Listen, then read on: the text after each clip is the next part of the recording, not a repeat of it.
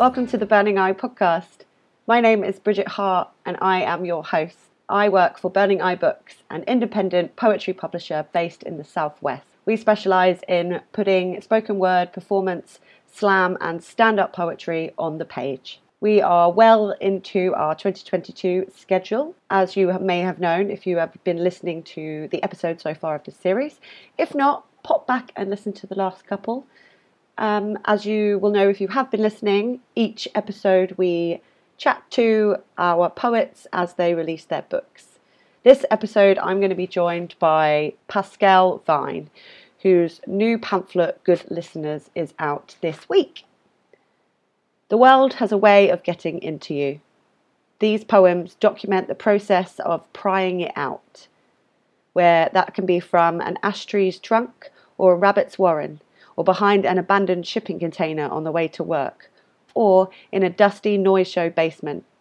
Good Listeners leads you through the afterlife of trauma and disability. You will meet many strangers to guide you into the world where you suddenly find yourself coping. Pascal Vine is a UK performance poet from the Somerset Levels who enjoys describing the world around him in the touchiest, feeliest possible ways. He graduated Bath Spa in creative writing and religion in 2018 and has been mooching ever since. Pascal has made themselves useful behind the scenes at many slams and open mics since starting out 5 years ago. He's worked with punks, interpretive dancers, noise artists, radio hosts and anyone who will let him. He is 1/3 of the team behind Bristol Tonic Poetry Night. He has been published by Bad Betty, Three Drops, Verve and iFlash in various anthologies. He is disabled, non-binary, and tired.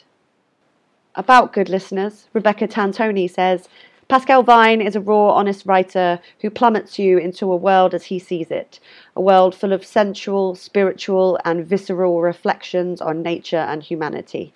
He knows how to walk you into the core of the heart and leave you there.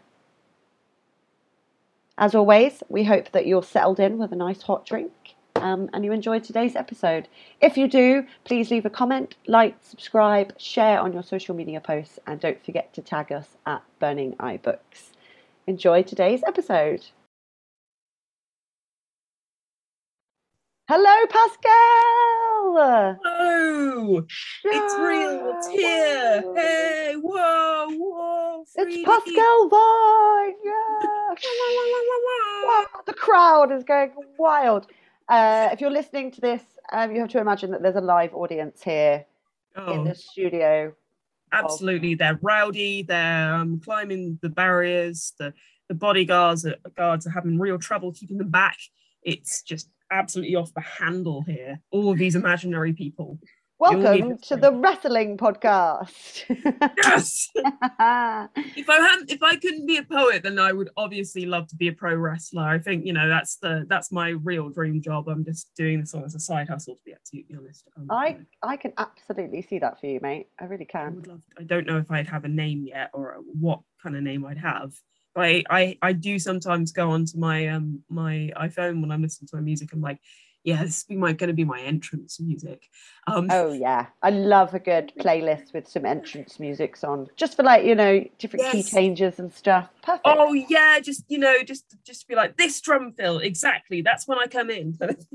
I don't know if you do this as well, but every time I have a gig coming up, to psych myself up when I'm walking around with my headphones on, I imagine like entering the room, like someone's announced me, and I'm like sauntering up to the stage to Toxic by Britney.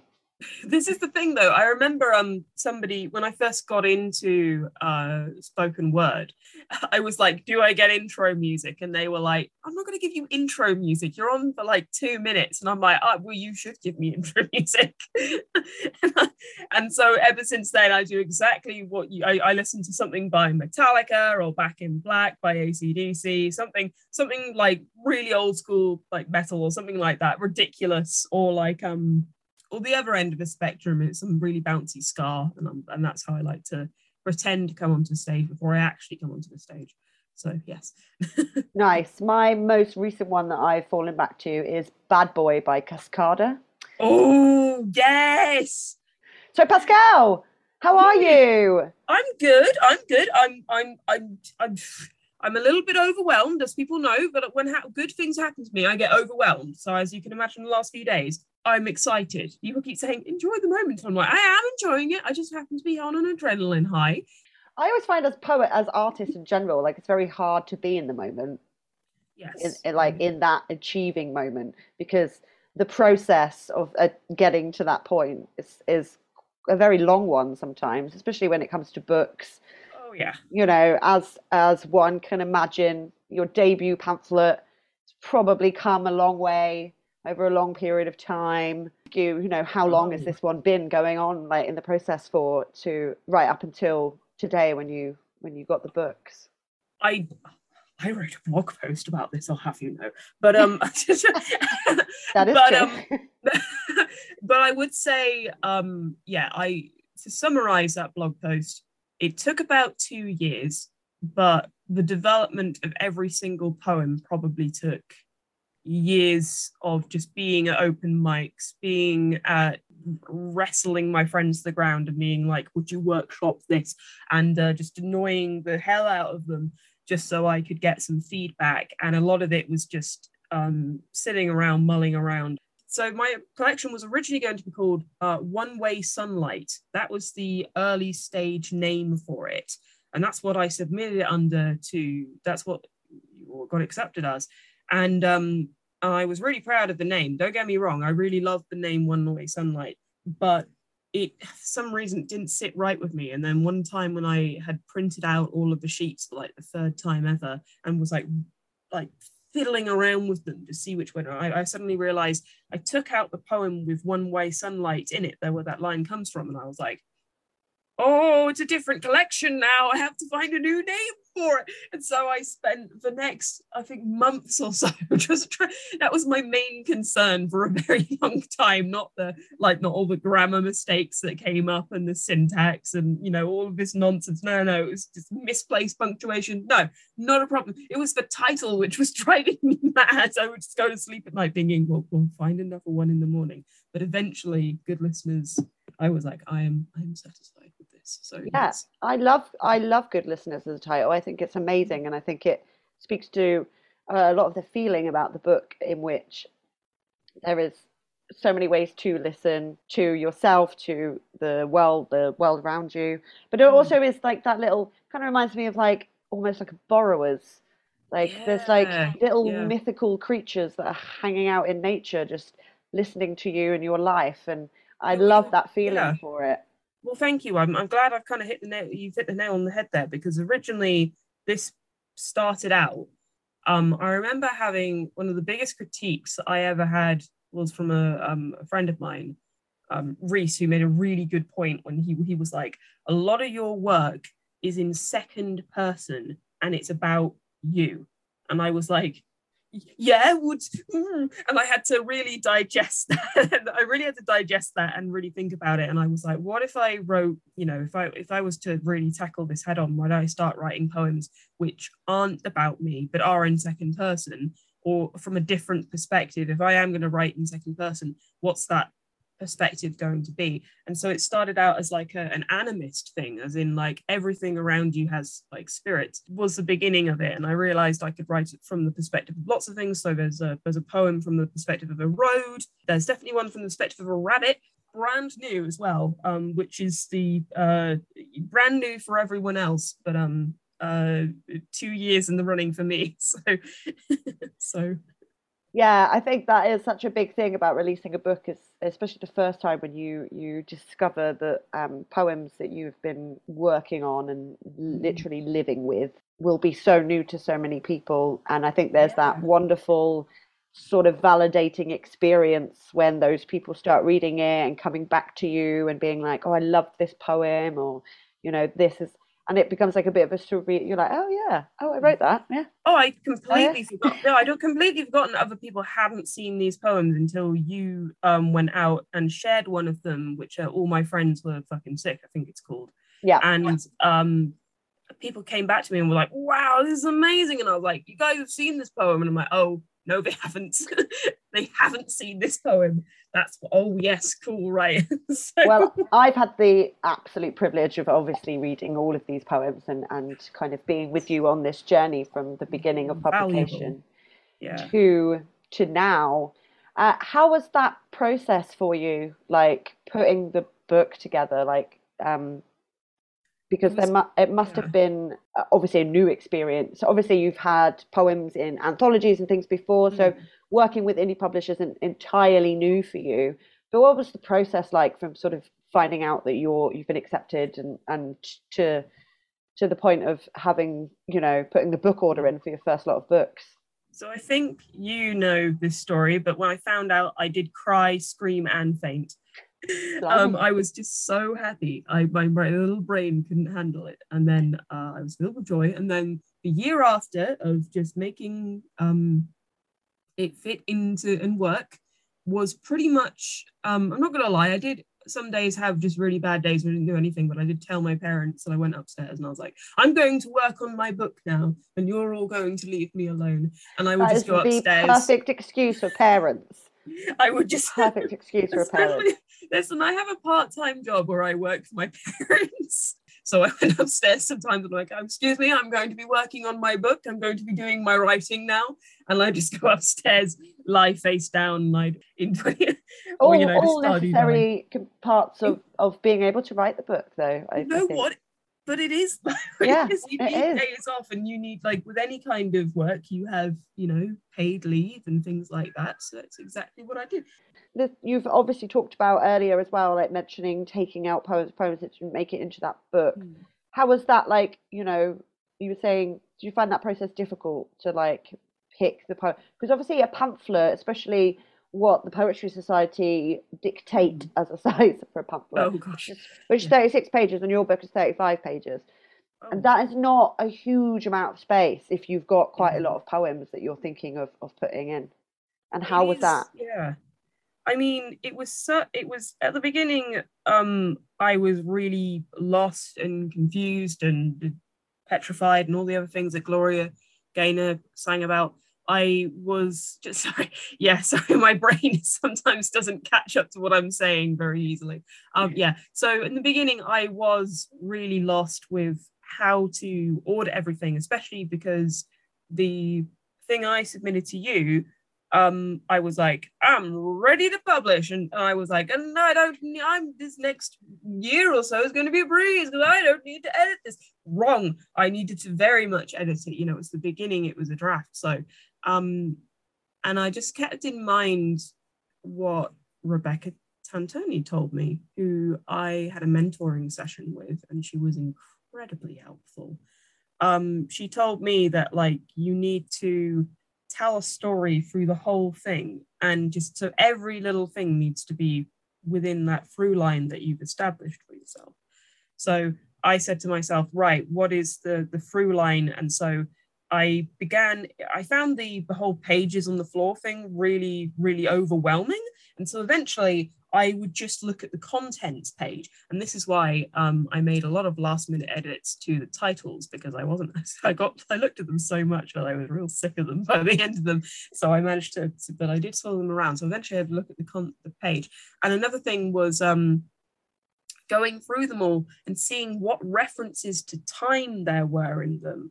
I know for some people that might be, so there is a thing I worked very hard to make sure that you have May, April, June, and then October, I think, is the order of the mentions of the months in the poem. But I think other people have to find their anchoring points within the poem that how the poems take you into a space. If you are a poet and you're planning to do one of these, or you are doing one of these, then you've got to find what the anchoring point of each poem and where it brings you, or where it's bringing you to, or where it is, find that, and then kind of see where, and then find each poem and say, where do you want them to take you in turn? That sounds very pretentious and not very helpful, but hopefully that'll make some sort of sense to someone. If in doubt, just shrug and Bridge will fix it. So that was like the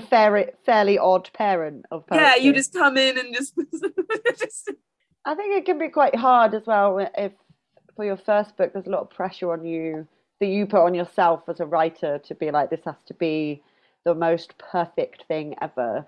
And then honestly, like a year after it has been released, you're like, cool, I can do better than that Yes. now. Do you know what I mean? Oh, Um, I mean, we're already in the stage. Well, I'm already in the stage where I've seen the books as it is. So I've been happy with this for about a few months now. But yes, it's been a challenging process, but it's certainly one that I've enjoyed very much. As a disabled person who works a part-time job, and I have to work for my parents because no one else will let me dob off for quite so long as my parents will. Shout out to mum and dad. I love them to bits, but you know, I have chronic fatigue syndrome, so a lot of the time I am just stuck in bed, you know, and I'm one of those people who likes to do things, and so when it comes to writing, you know, it gives me a sense of purpose. It gives me a sense of I am doing something, even if I will be lying in bed playing Stardew Valley or whatever. I feel like you know, that is part of the process. Like I'm saying to myself, I am doing, you know, the it's sometimes hard to find your way in this world if you don't have something to come back to and continue to work on. And now that it's out, oh my gosh, so much work. It should have stayed as a draft. it's quite a lot that happens all at once when the book comes out. Mm. There's like this to figure out, there's that, the law and everything. And then it kind of starts to slow down again. Mm. But that, I think the process after the big rush at the beginning is always really interesting because you take your poems out and they reach new people. And I always found with my books that like I took them to different audiences at different places, and each time I would find new things that I liked about them, or I would perform them in a different way, Mm. or just find ways to create them anew to me, I suppose. Yeah. With Yeah. good listeners, there's so much to unfold in that, especially for a reader reading. For even for me, I've read these poems through now probably about 5 or 6 times the whole way through, and every time I read them again, I find something, a detail or a line that I missed last time, and I'm constantly sort of unpicking the layers of it and the way in which you move between the natural world, sort of urban life. You've got Mm. the punk basement there with the drum kit like a sick animal that we were all crowded around because you want to know if it needs to be taken care of. Like as someone that has been to many punk shows, like and hardcore shows, people do that. They They gather do. around the drum kit, and the way that you bring these like moments to life is a really remarkable achievement. I think it Oh. really says this is who I am, and this is all of the places that make me who I am. But it was actually interesting that you should mention that. The Do you remember the I think it's Hydra Books, right? There was R.I.P. Hydra Ripper Book. Rooney. There was a gig at Hydra Books where Salt Bath was there. They're from Newport. They're a really good queer. They sound like they have an entire song which is just them screaming the words. I don't want to be a punk. I just want to be a rent boy, and I love it so much. I love to listen to them when I shower. And it was specifically that gig, and I think you were there, and we were all just literally, and I'd never been to a gig where it was literally a room and they were in the middle of the room with a drum kit and they were like literally spiraling around, and I was like, oh man, it's like a bonfire, you know. It was like they're in the middle and all the lights were in the middle, and I was like, we were all just, you know. And then I have my mate Sonny, who did a beheading gig, who was part of beheading, and this was before the pandemic, ripperoni. Haven't seen them since, but we again, I believe my friend Isaac was on the drums, and Isaac of Punch On, and he was playing like his heart out, and we were all just getting closer and closer and closer to the drums, and I was like, it's just really nice. And you know, I was always really intimidated by these shows because I'm not very good at remembering all of the things, but it was really heartening to be around all of these people who at first come across as very intimidating, and then they welcome you in, and they're just like the most welcoming people in the world and the most caring people as well. I remember being offered to be, you know, even by strangers, I would be offered to be walked home, or like, are you with your friends? Are you lost? Do you want to sleep on my bag? It was one thing somebody asked me once when I was at Crofters Rights, which was very nice. Yeah, so it's that poem in particular is a reflection of, how other people around us, even if we're all kind of like suffering with, they're all incredibly caring people, and that's the way they express it. And that is why I bloody love DIY. Back to the book, though. I mean, you have been writing this for a few years. It's now come into fruition. How does it feel to have the book in your hand? The book, real book.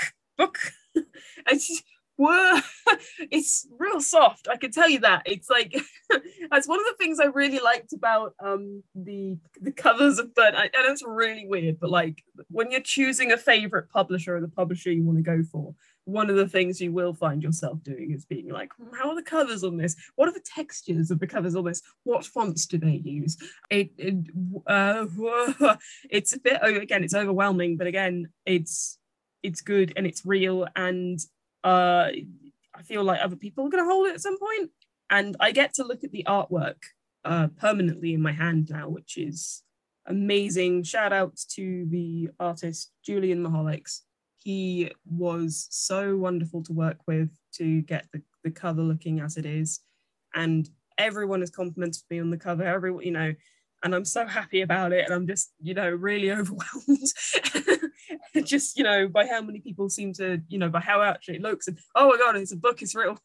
I've wanted this since I was a kid. I remember, it sounds really cliche, but when you do your SATs as like in primary school and you get you got a 5A for this, that and the other. I didn't do great on everything, but I did do really well in English. I remember running down, because like this is like a country school, so we had like a big dirt beaten path outside of the school where I would meet my mum each day, and then we would walk home together to through the fields and stuff.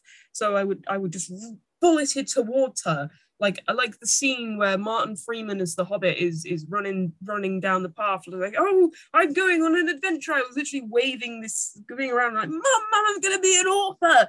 And I still feel like that little kid who's just squirreling around the box full of books, and I'm like, I'm gonna be an author, it's real, I have my name on a book, it's so yeah, that's exactly how it feels. It feels dolphin Awesome. noises. That's amazing. That's such a good way to describe it as well. Congratulations. Thank you. It's a beautiful book, and I'm so glad that we got to produce it for you. Would you like to see us out of the episode by doing a poem from the book for us? So this is the first one in the book, and it's called There Are No Vacancies. And the reason I'm doing this one is because, I want to introduce you to the book, and so I think the best way of doing that is to read kind of the opening volley of it. So this is There Are No Vacancies. For someone to supervise the sun as he lowers himself behind the hills, slowly, like he's got your father's bad knees and ashy grimace. And this morning, I didn't need to tell you that. Clouds pass over you like a chugger on a wide high street. You're trying to tell them, look, you've got silver. And they don't have the voice to ignore you or understand that you can save a planet, that you have a vote that counts. You contribute. You can contribute. I know the opening hours of your wounds. The lights are still on inside you. When you say you can't take any more of this shit, you're stalling to find new, huddled empties we can call what is left of us. Thank you very much. Yay! Applause! Yay! Well, everyone listening at home, don't forget that you can get Pascal's book from our web store at burningeye.co.uk. You can get it direct from Pascal, which we definitely recommend doing because you might get, a cheeky signed copy. Oh, I can sign it. I also sell postcards and stickers and other sexy things. So yes, that's all right. I'm not trying to outcompete you guys or anything like that. No. We are at Burning Eye. We make sure that the artist gets the most out of their book sales as possible. So we always recommend going direct to the artist to get their books. And in this case, Pascal's sexy other things.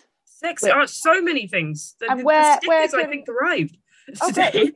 Where can we get the sexy things and the book from, Pascal? Hey, we can get it from my big cartel, which I believe is Pascal Vine Poet at, hang on one moment, let me double check that. That is Pascal Vine Poet .bigcartel.com. So you can check that out. Yes, there are postcards, there are stickers, there are my book. So you can definitely I run out of steam a bit at the end there, like can tell I'm extraordinarily tired. That's well, just my default state, I'm afraid. Yeah, no, I feel you. Well, thank you so much for joining us on the podcast today. It's been a real pleasure working with you over the past year, and I'm so glad that your book's out into the world, and I can't wait to see what you do with it. Congratulations and well done. Thank you, Bridget. Thank you, people who read my books. If you're real, if you're out there, thank you, and thank you to to Bridget, to Kate, and to Clive for making it all happen. I feel very, very, everything's a lot. Thank you, thank you very much.